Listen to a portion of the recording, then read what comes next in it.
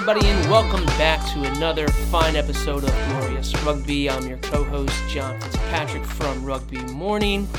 And with me, as always, is my fellow co-host, Alistair Kirsch-Poole, AKP. What is going on, brother? Not too much. Old Glory on a bye week, so just been relaxing, taking in the rest of the MLR, taking in some Six Nations, and yeah, having a chill one. You know, after all the excitement of round one, I was like, okay, let's go right into round two. And then I was like, oh, that's right, we have a bye.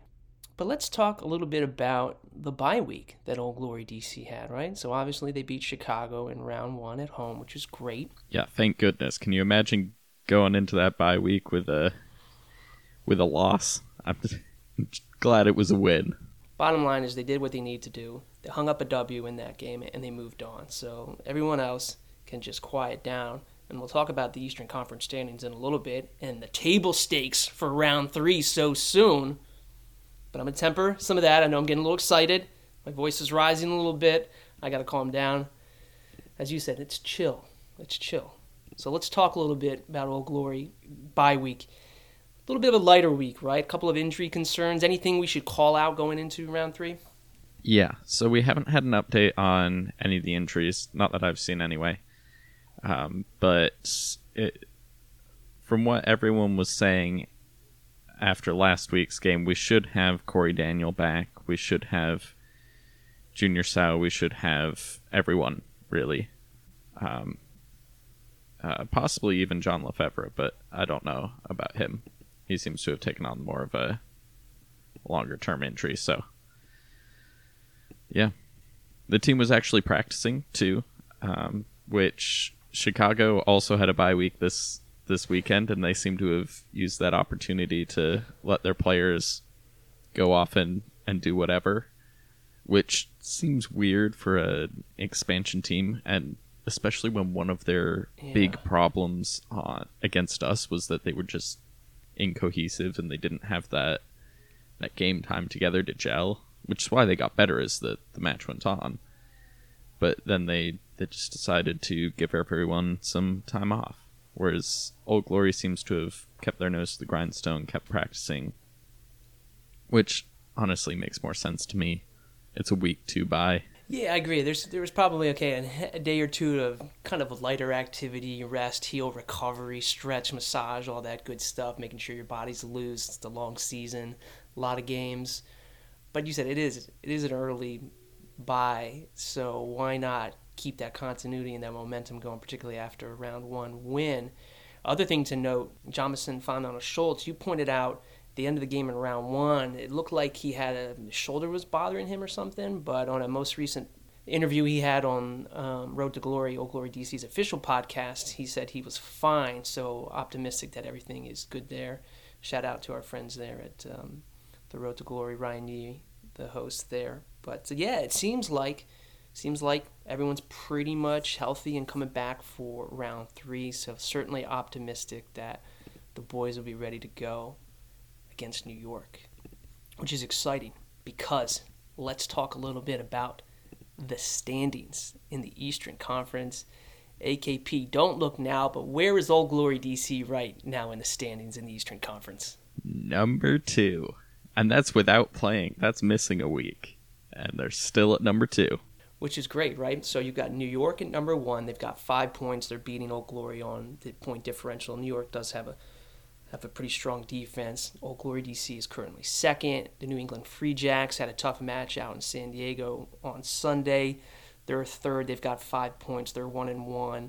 New York's also 1-1. I should have mentioned that. Rugby ATL, which I think they're actually a better squad than maybe their record shows. Again, it's only 2 games into the season. They've also had 5 points. And then you've got Toronto at 5th and 0-2, and NOLA Gold, no points. They're down at the bottom at 0-2. I think a disappointing start for NOLA. I think high expectations there. But just wanted to point out, Old Glory. We're the only undefeated team in the East, then. That is correct. That is correct. You love to see it. See, I think that should make us at the top of the standings, personally, but they don't ask me. No, they don't ask you. They don't ask us at all. But again, good to see Old Glory DC right there in the mix. And again, with the early season bye, it made things a little tricky, but right back into it. big Eastern Conference battles, New York round 3, and then the following weekend they've got New England. So, I mean, 2 really big statement games that I think is really going to determine how well Old Glory is going to do this year. If we can go 2-0, if we can go 1-1, I'll take either one of those scenarios. I don't want to take an 0-2 unless they're playing well and it's competitive, but I don't want to get too far ahead of myself. But it is cool to see that we are second right now in the standings in the Eastern Conference. Yeah. And second only on points differential. Tied for first, really. Yep. So standings are fun. Standings are cool. But then we also have some power rankings, some MLR power rankings. At Rugby Morning, I like to put out a little fun power rankings. You've got your model that's got some power rankings. I want to just briefly cover some of the power rankings, right? So going into round two, the power rankings that I put out, I had Old Glory DC at 7. Okay, and that was +1 from when they started the season. Then started the season, I had them at 8. Optimistic, but still you got to show me something. They beat Chicago in round 1. I moved them up a spot, so they're currently 7. So I'm going to update them and share them later this week. It may actually be coming out by the time you hear this podcast. I'll give you a preview, I might have Old Glory DC at 6. What do you think of that? And what are your MLR power rankings for round 3? Yeah. So I think that's fair. It's going to feel a little, for Old Glory fans who are riding the wave of last weekend, it's going to seem a little low, but yeah, they've beaten one team so far. They've had one game, so I think it's too early to be too crazy optimistic, but I do think they're getting up there. My model actually has them pretty low right now. It has them at 9th, and that's because the model is taking into account the second half of last season. I think the last 6 games of last season. And so starting this week, that means that their awesome 50-10 destruction of Dallas no longer counts in my model's estimation. And so that they actually dropped down a little bit despite beating Chicago convincingly. But that will start to fix itself if they win more often. I like it. I agree. I think, again, it's only one game, and I can't get too over eager.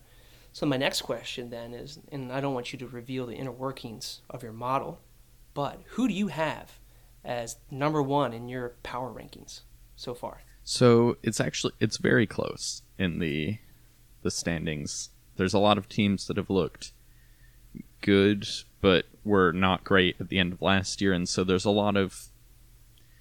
This happens at the beginning of every season. The model is always a little confused at who's good and who's not because everyone's so different from last year, but it's still taking those numbers into account.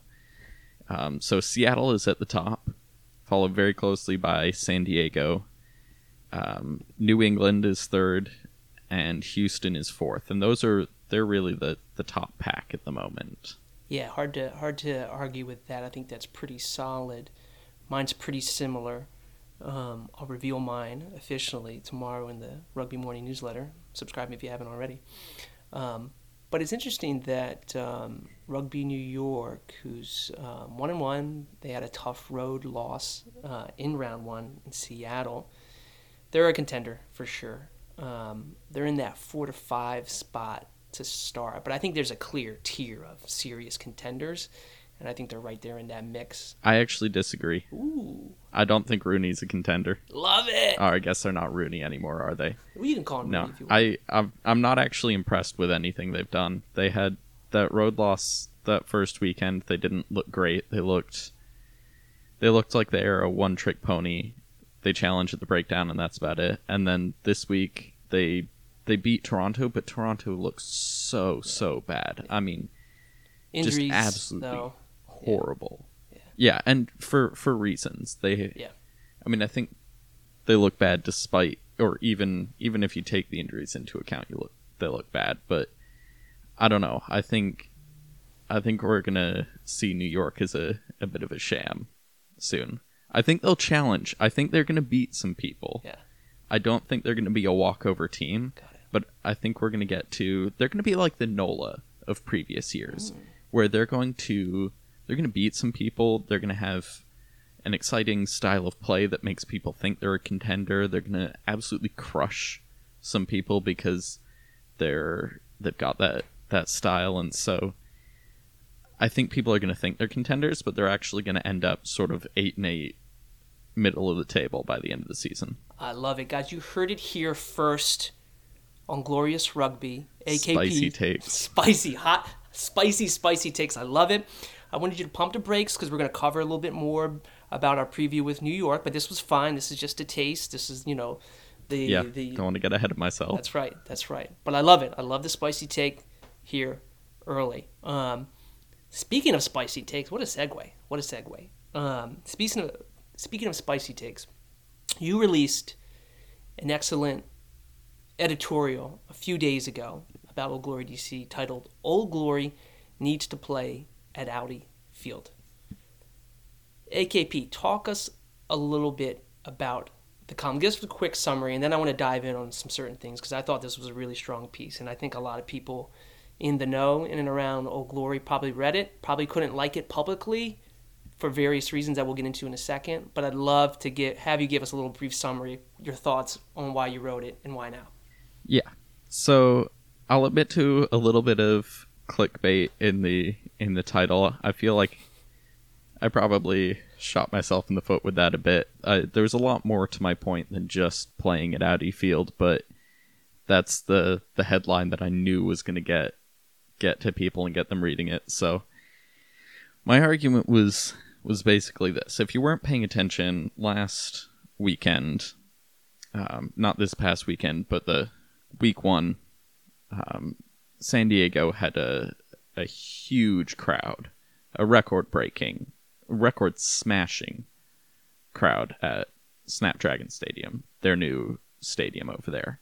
And they went from playing literally on a practice field on top of a parking garage that could seat, it was something like 2,000 maximum. And so they went from averaging, somewhere in the 1,000 to 2,000 range to having 1,100 people at their game. And it 10x. 11,000. 11,000, sorry, yeah.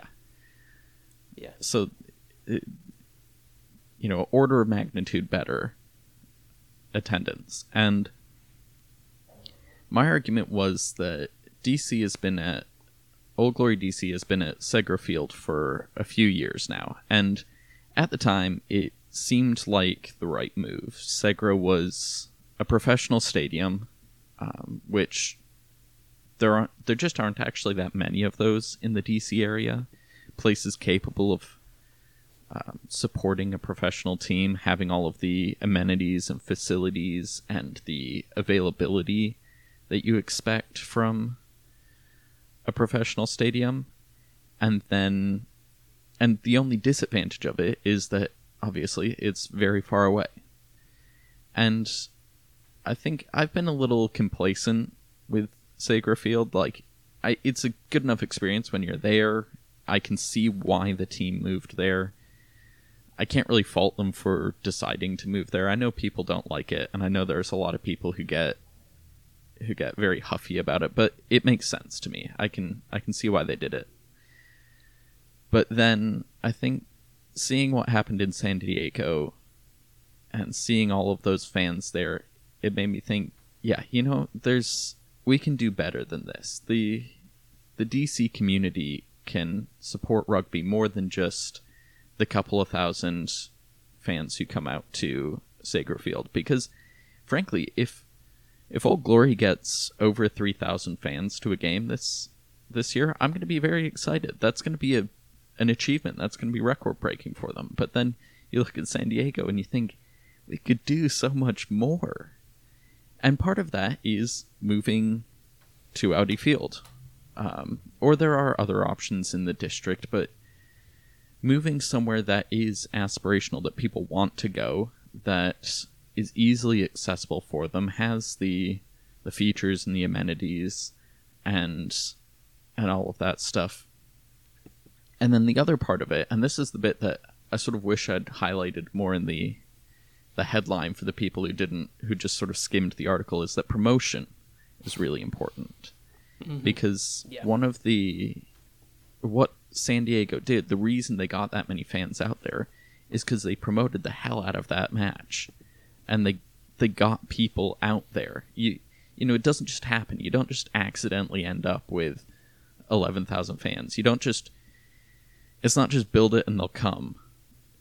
You know, you have to let them know that it's happening. You have to let people know that that things are happening and that it's happening in a place that's exciting and that they want to go. And you have to make that effort. And that's something that Old Glory has never really done before. They've always sort of played it safe with their marketing. They haven't spent a lot of money, to my understanding. They've mostly focused on word of mouth. They've focused on the sort of media coverage that people are willing to give them. You know, people like you and I covering it. But they haven't done, you know, have you ever seen an Old Glory billboard driving on the highway? And the answer is no, because I don't think they have any billboards in the DC area. Have you ever seen an ad on the Metro? No, because they don't do that. Ever seen a TV ad or a Roku ad or they haven't really promoted beyond their circle, and that it makes sense. Again, that stuff costs money. It takes organization, and it takes having a product worth selling. You know, if you could promote the hell out of Segra Field, and you could maybe increase attendance 50%. Even if you doubled attendance, you'd still be at 3,000, 4,000 fans. So it needs to be a product worth selling. It needs to be somewhere and that's why Audi Field is important. But you also need to sell it. And I think that's, if anyone comes away with one thing, rather than coming away with the importance of Audi Field and whether it's workable or not, promotion is important. And I think that's what San Diego really proved, is that you need to make a good product, and then you need to sell it, and you need to sell it hard. I'll get off my soapbox here. That was quite a rant. No, I love it. That was great. I wanted you I loved it. I wanted you to keep going.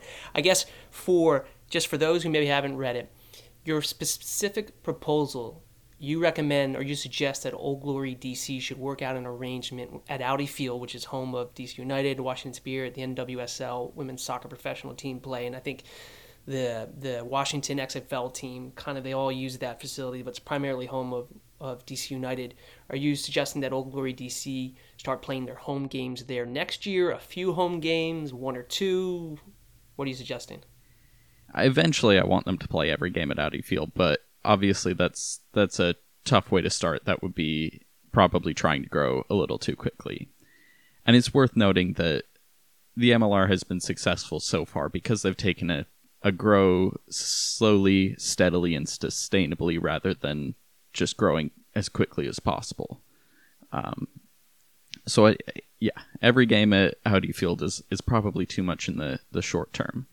But because they rent Segra Field, which is owned by DC United, the people who also own Audi Field, they actually do have an option, I believe, to host one game at Audi Field a year. And I think they were thinking about that last year. I think there were reasons that they didn't do that last year, but I think this is the year for them to start doing that. And I'm proposing this year. I think this year, a game at Audi Field. And obviously, they're playing well right now. If they were to make the playoffs, that would be a whole different story. But I'm talking about regular season. Because you don't know if you're going to make the playoffs. And you don't know if you're going to be hosting games that soon. So it's harder to promote it.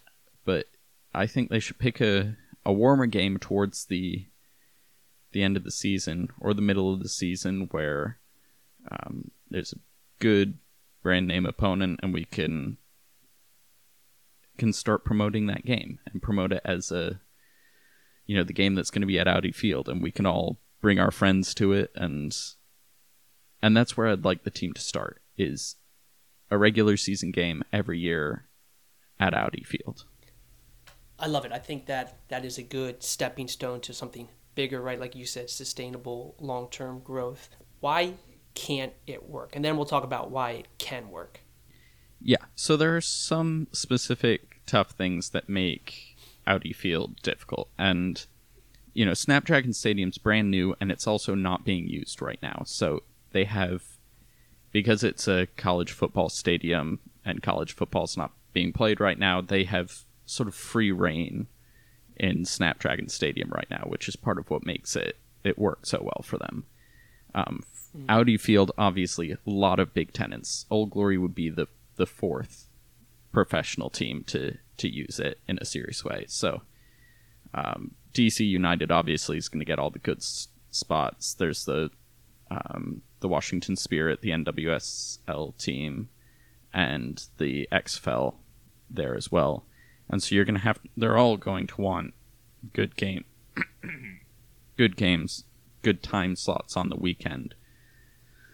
And so we'll have to compete with that. And part of that is if we can bring fans in the stadium. If you can get people to show up to the games, then it's worthwhile for the stadium to host you. If you can't, then they're not going to give you the best slots.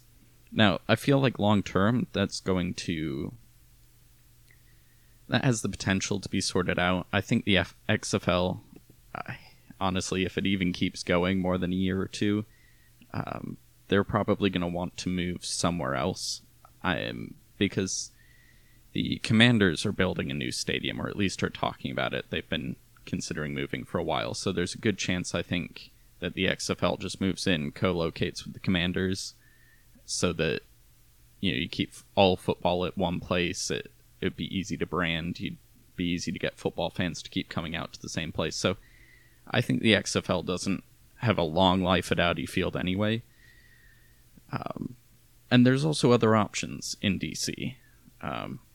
If Audi Field doesn't work out from a full-time scheduling perspective, there are still other places that there's a chance that RFK will eventually, maybe at some point in the future that's worth considering, maybe be torn down and actually replaced. Which is I think that's starting to happen. They're starting to actually auction off some old seats from the stadium. From the glory days of the Washington football team and stuff like that. So but I've also seen, I've yet to see a plan. I've yet to hear of any official plan for what they're going to do. So RFK's up in the air, but I know in the past there have been talks about building a new stadium there, much, much smaller, not RFK sized, but if there was a 10,000 person stadium there, that would be absolutely perfect. Stadium, Yeah. I think what's tricky about that plot of land, and I could be wrong, but I'm almost certain that the federal government owns that, not necessarily the city, not necessarily the District of Columbia, but certainly things could be worked out, it could be purchased. But it's such a huge property with all the parking lots already there, with a major metro stop right there, with some awesome youth facilities already there, that's an exciting development. Probably not short term, as you were talking about, but certainly, there's not a lot of places to build in DC that has such a big footprint, and that's certainly one place. And you got to think that DC officials are trying to figure out a way to make it work for any professional team or to attract any other big attractions. So Well, and DC Events DC, who really run a lot of this stuff in the city, they really are interested in keeping teams in the district. They really tried to get the Commanders to come back, but that just wasn't ever going to work. And right now, for stadium options, because RFK is off the table, your stadium options for a professional sports team in DC is Audi Field, and that's it. So there's a strong argument that the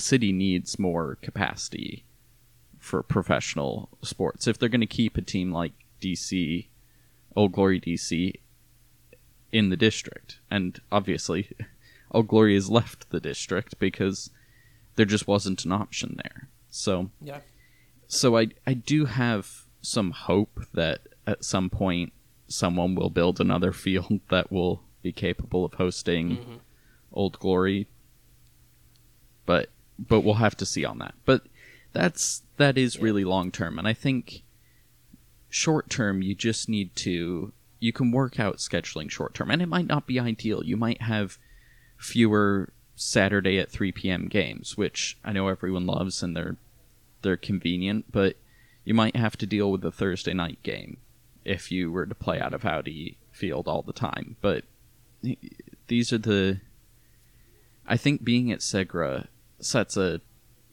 real hard cap on how many people you're going to be able to get out, because every time someone looks into it, they're going to think, oh, that's way too far away. I mean, I had the same experience with the Washington Spirit. When I first moved to the city, I was like, yeah, I'm not that interested in soccer, but I would get behind a women's soccer league. I'd love to support that. I'm a niche sports person, so at the time, they were pretty niche, but they played out in the Maryland Soccerplex, and it was not metro accessible by any means, and so I just never went. I've still never seen one of their games because they were so far out. Now they play at Audi Field, and their attendance has skyrocketed. And, maybe I'm jumping the gun here. Oh, sorry, I'll give you a chance. It's almost like the Field of Dreams. If you build it, they will come. Yeah, if you put it in the district, they'll come. And that's not infinitely true, and the promotion is a huge part of it. I do want to stress that it's always bothered me how little promotional Glory does. It's made sense, I've understood it, but I've never been happy with it, and now they really need to, if they were to move back into the district, they would need to go hard on that. And I think it's time. They lose money on this. The owners are losing money on this team every year that they play. In fact, the COVID year, they said they saved money because they didn't have to actually put on games, and they were still paying the players, but even then it was still cheaper. Yeah. Well, and that's 3 quick points. Sorry, go for it. 3 quick points I want to jump on that about MLR owners and losing money. Last episode of the Jacks Rangers show, Phil Harris interviewed Eric Anderson, who's kind of the co-owner of the New England Free Jacks, has an ownership stake in Rugby ATL. And Phil asked Eric, "Are you guys making money on New England?" And he was like, "No, we're not yet." And this is a team that has really built a great culture up there and seems to have a great stadium experience. I think they've got one of the best attendance records in MLR, and they're not making money yet, right? They're getting there, right? I think that's the hope for everyone. The 2 other points I wanted to bring up, and you talk about the Maryland Soccerplex, and I've been out there, and I saw a Washington Spirit game out there, but it's interesting, there will be rugby action out there this year because the Collegiate Rugby Championship, the Sevens National Championship, hosted by NCR, is going to be played out there this year. So we're going to have to go to that. But that's then, cool. Third point is that thinking about the long-term implications of rugby in DC and growing it. If you look down the line, right, everyone talks about how the Rugby World Cup is coming to the States in 2031 for the men and 33 for the women. Or maybe I have that switched, but I think I had it right. But if DC is going to raise their hands as a city that's going to want to host a Rugby World Cup match. And if you look currently right now at the options, the best options are in the DC area, Audi Field, which I think is perfect, that mid-sized venue that you can sell out and make it a ticket that people really want to get and really hard to get, and you can probably raise the prices if the demand is there, right? You've got FedEx Field, which is a monster of a dump of a stadium that's out there, and yes, it's metro accessible, but it's not a great experience. It's also got 60,000, so it might be too big, Or if you go a little further outside of the DC area, you certainly have, where Navy plays their football games in Annapolis, which could be interesting. But you got to think, if Washington, D.C. wants to be one of the host cities for the Rugby World Cup, they need a world-class stadium, and I think Audi Field can fit that as a mid-sized stadium that can pack it out and make it sold out right in the heart of D.C.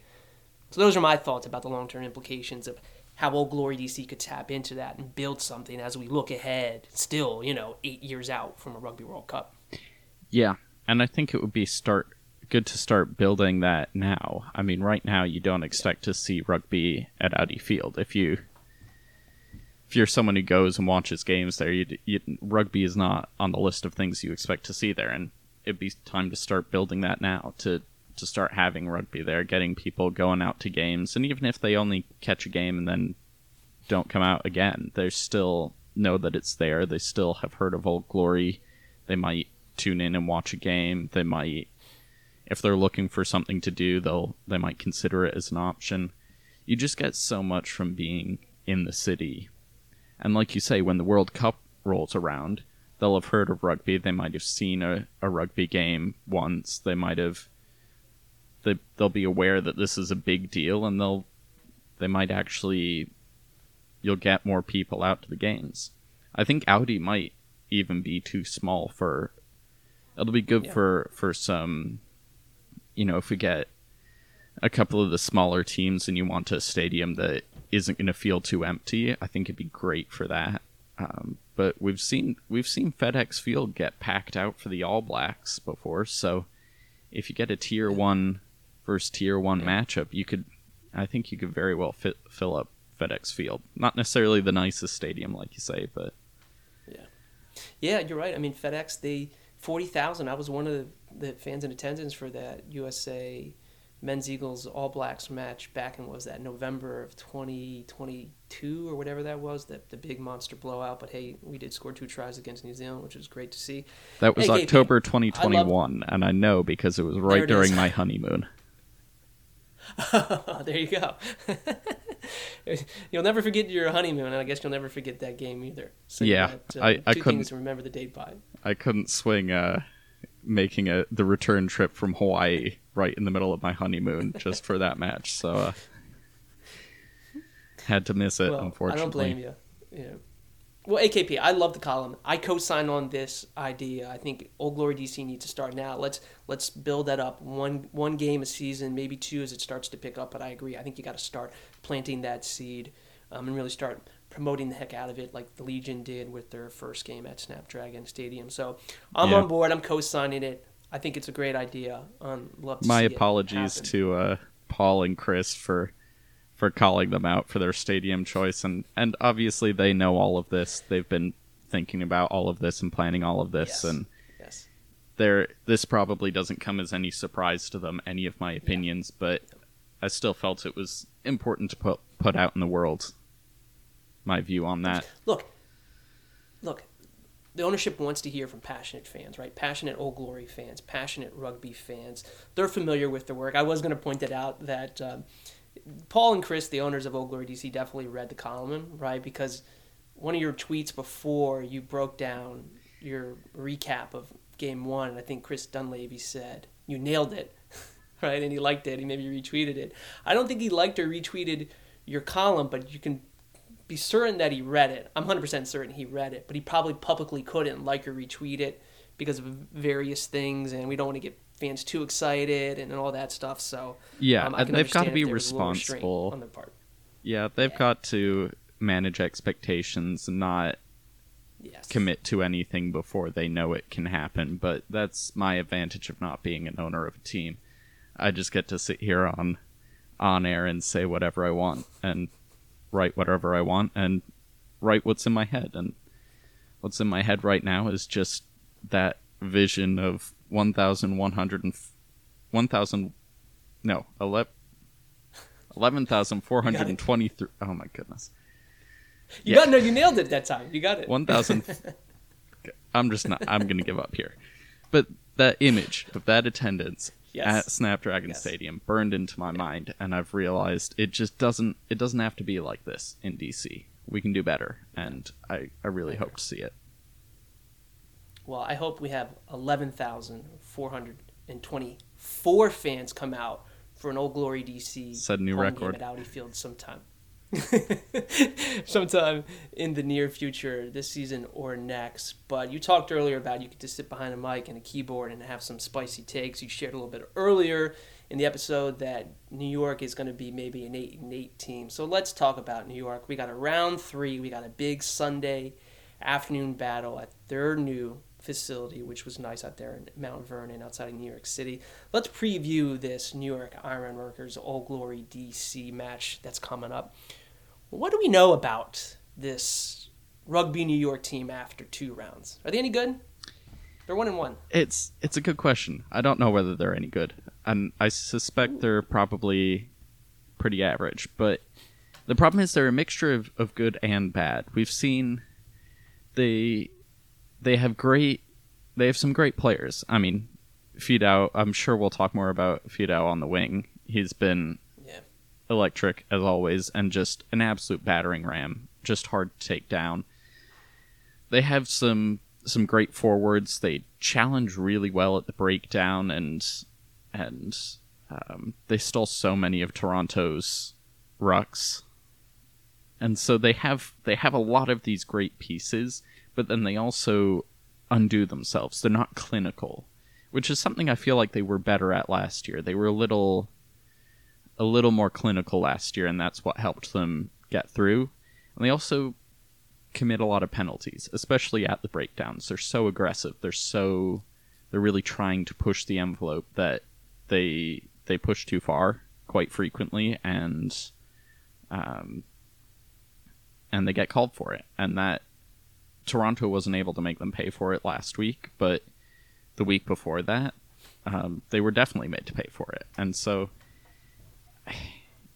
as I said earlier in the podcast, I think they're gonna beat some people, because there's gonna be teams that can't handle that aggressive style of play, that can't handle the disruption, the constant disruption, which New York does really, really well.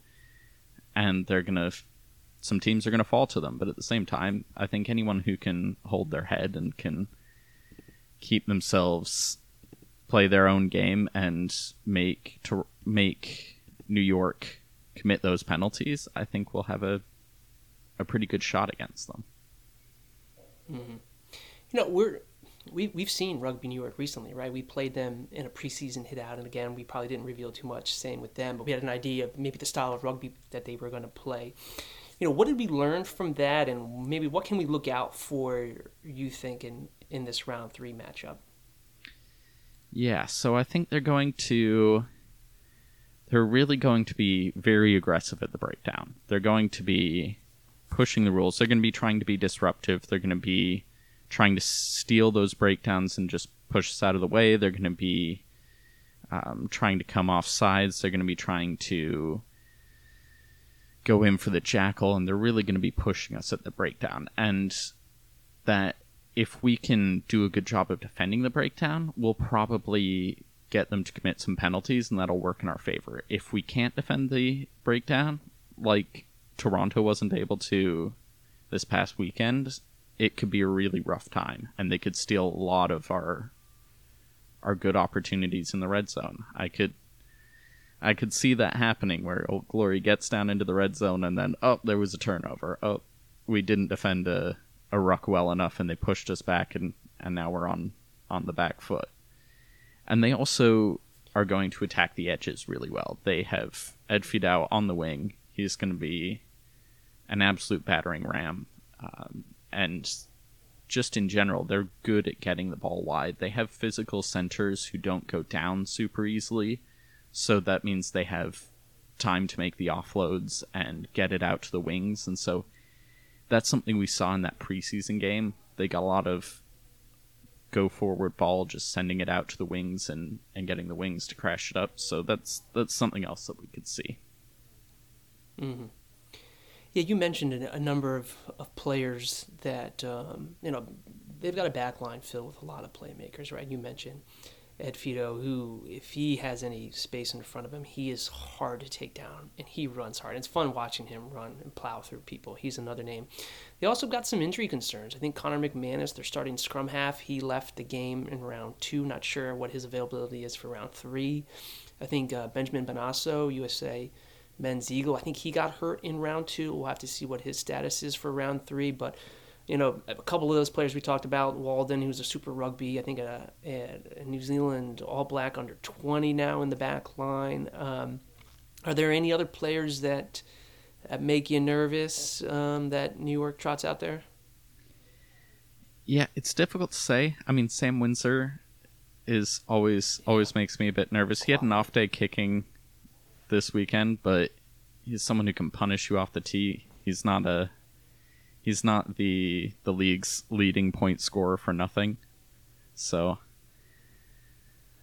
definitely one to watch for.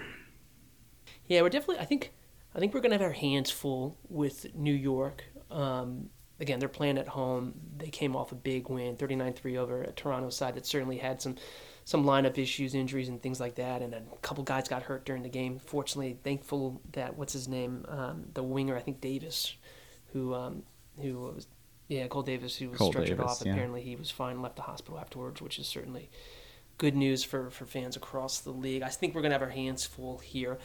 I want to switch gears and talk a little bit about kind of our match day 23 predictions, right?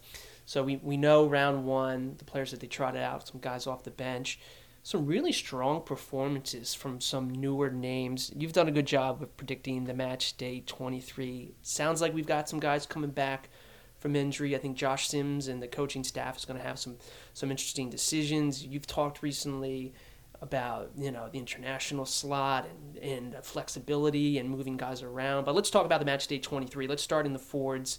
I want to start particularly at hooker, right? Nick Suchin started, played really well. Facundo Gaddis came in. He also played well. Let's talk about your match day 23. Who do you think is going to start in the forward pack? And we can go prop, hooker, and all through. Yeah, I personally wouldn't change anything about the forward pack. I thought they worked really well together. I think that was Iscaro, Suchin, and then actually, I lied. There is one change. I think Ramiro Herrera will be with the team. He's been, obviously, they've been trying to get him in the country and get his visas sorted out. I think he'll be ready, and he'll have had a couple of weeks to practice with the team, so putting him at tight head probably. And then on the bench, going for newcomer, Gaddis, and then Martinez.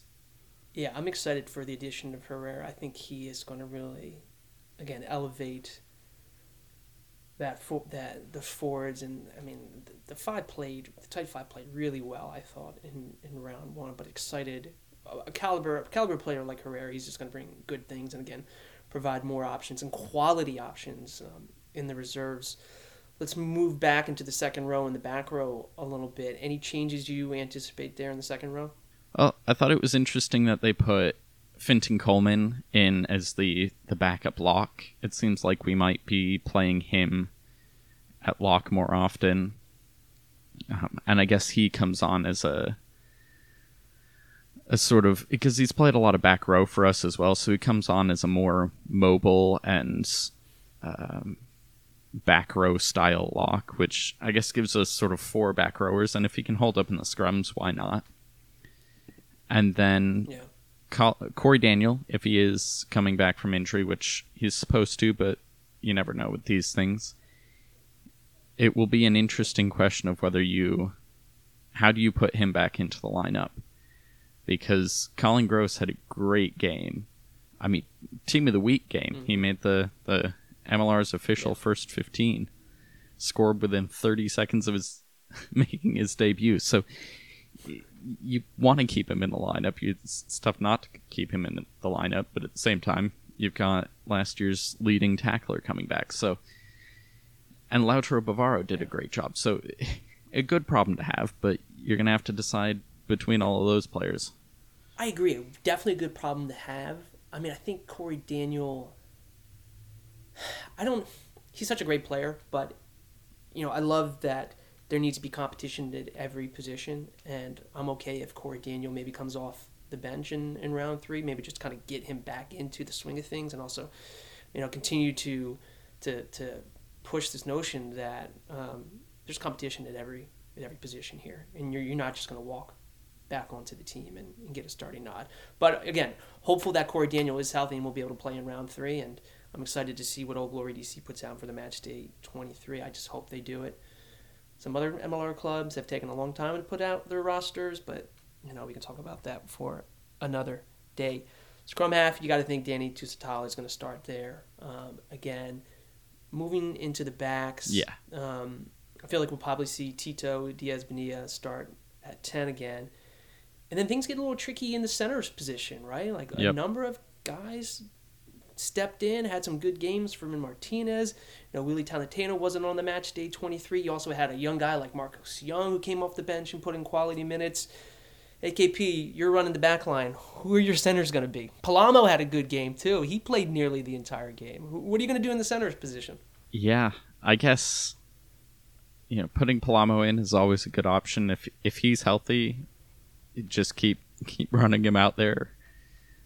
It's been a rare thing for him to be healthy for a full game. So, and yeah, I thought Fermin Martinez had a spectacular game. I think he got a little shafted, to be honest, in the first 15. O'Keefe, his opposite number on Chicago, was the one who got the nod. And honestly, I think it was a mistake. The amount of work that Martinez did, both as an attacking player, I think he led the team in meters gained, and then he also was right up there in tackles, second most or third most tackles on the team. So I don't see how you couldn't play him again. Put him in the starting lineup. As good as Talatena has been for us.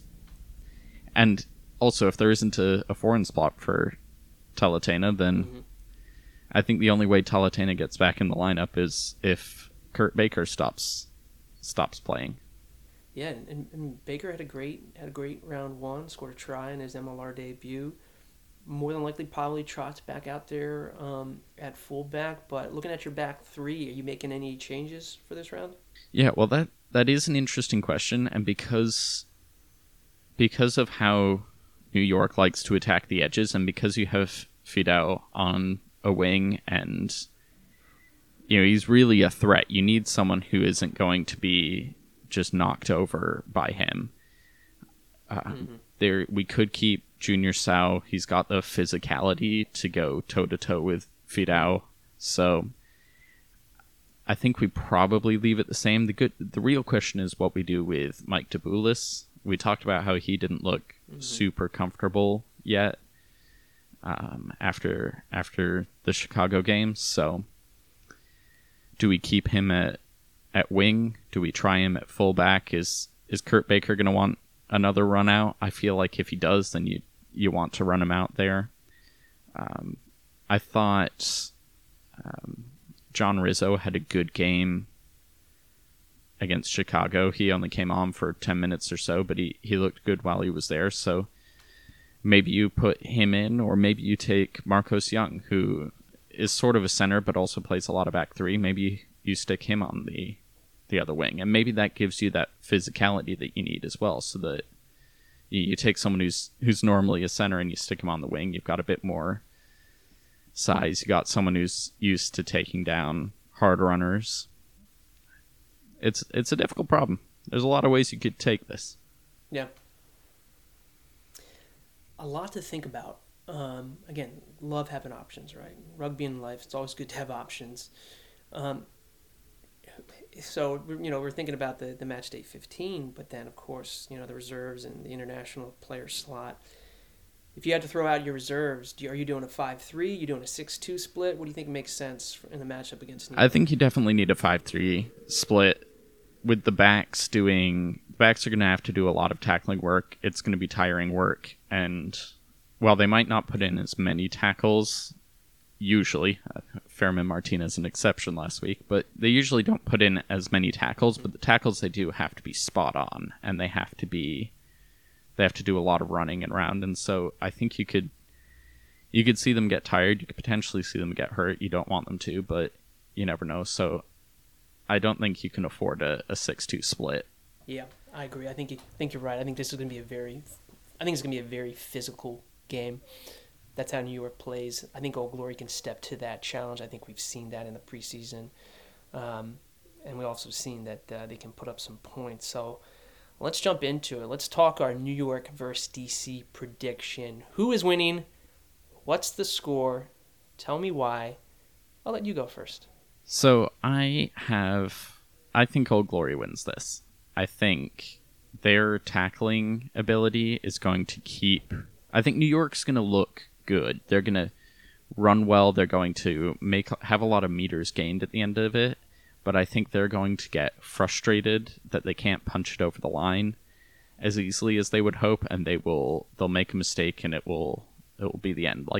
Like I was saying, they're not very clinical this year, and I think that will come back to bite them with Old Glory's defense and just the tackle rate and just making them have to be clinical. So I think DC wins, and I think they win by 10. Maybe 7. I'll say 7. I love it. I'm also picking Old Glory DC to win, but yeah, it's going to be hard for me to pick against Old Glory DC this season, but maybe it'll come up, but we'll see. Yeah, I think this is going to be... I don't think Old Glory is going to score 42 points like they did against Chicago. I think it'll be a little bit tighter. I do think we're going to see some points. New York doesn't really score in bunches, at least they haven't. I mean, they have averaged, if you want to put it, they've scored 50 points so far across 2 games.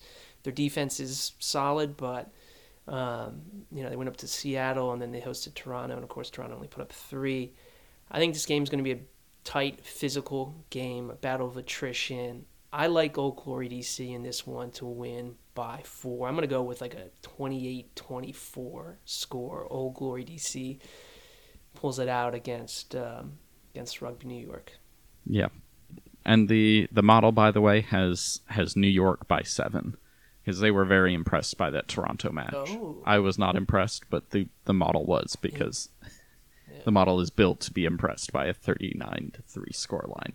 I've been reading a lot about models and the input and the data that goes into it, particularly all these chat GPTs and AI stuff and the human biases and stuff that goes into the data set. So it's interesting that the model has New York by 7, whereas us humans, who may have a little bit of, maybe a little partial, has Old Glory DC winning. But we'll find out. I love it. You're calling me biased?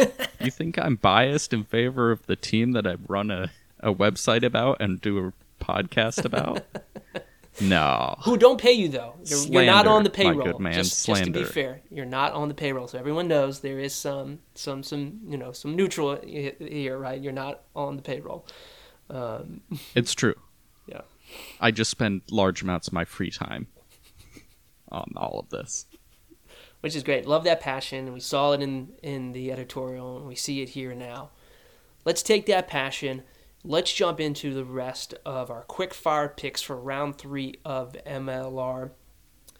We're going to jump right into it. Friday night, again, I love Friday night MLR games. It's fun to watch. We've got Dallas at home hosting the Seattle Seawolves. That's a Friday night, 8 p.m., I believe, on the Rugby Network. I'll pick this one first, and then I'll let you decide this one. Dallas looked better against Utah, which is good to see. I think you want to have a competitive Dallas this season for sure. I don't think they're going to get their first MLR win. I think Seattle is a pretty solid team. Again, a contender again. I like Seattle to win this one. It won't be a big score because I think Dallas will hang tight, but I like Seattle to win by, well, maybe it is big. I like Seattle to win by 15. Yeah. Dallas, I mean, how about Dallas going try for try with Utah? Both teams scored 5 tries, and the only difference is that Utah hit their conversion kicks. That was the difference in the match. So I do expect Dallas to be improved, but that Seattle defense is going to be harder to puncture than the Utah defense. So I'm going to have Seattle by 12. And the model is even more down on Dallas because they just haven't been able to win yet. So it has Seattle by 18. Wow. Okay. We'll track that for sure.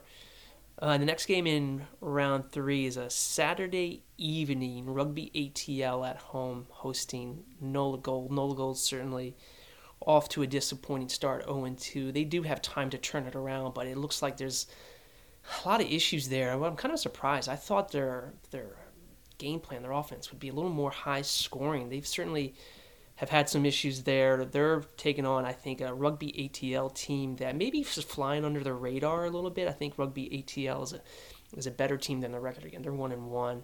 I think Rugby ATL at home, a stout defense. I think they take care of Nola Gold. Nola Gold may play a little bit better, but I like Rugby ATL on this one to win by 7. Yeah. I'm going to go with my model on this one. Rugby ATL by 14. Nola's got a lot to figure out, and I don't think they're going to do it anytime soon. Maybe by the end of the season they'll have figured it out, but they've looked bad so far. All right. So we move into the next 3 games in round 3. They're all on a Sunday afternoon, which it's tough, right, to have all three games playing at the same time. Essentially, there's the first game that kicks off an hour earlier. Chicago Hounds, their first home game in franchise history. They're taking on the Utah Warriors. I'm going to let you pick this one first because I still don't know who I think is going to win this game. So I'm going to punt it to you, AKP. I'm going to take Chicago by 3. I'm also very undecided. The model's also very close. It has Utah by 1, but actually if you don't round the numbers, it has them by 0.9 of a point. 0.9 points. So it's basically a toss-up. I think Chicago, though, they're going to have a couple of their players who have been out are going to come back, and I like them to, after a week off and a week of reflection and a little bit more of that Sam Harris coaching, I think they pull it out. Yeah, and as of 5 seconds ago, I'm still undecided, but I got to make a selection here. And you're right, I think Chicago is getting some players back. I don't know if Billy Meeks will be back. If he does come back for this one, which may be short because it looks like he's still in L.A. I saw his Instagram this morning. Can't determine if he's going to be in Chicago for that, but I think Julian Dominguez, their wing, who explosive player who can score a lot of tries, I think he'll be back. That certainly tilts things in Chicago's favor. Certainly playing at home tilts things in their favor. Potentially a big crowd there, an MLR record-setting crowd. I don't know. It depends on what the weather's going to be like there in Chicago this weekend. But I'm going to go with you, and I'm going to go with your model. Something about Utah, the continuity. They played a couple of games already.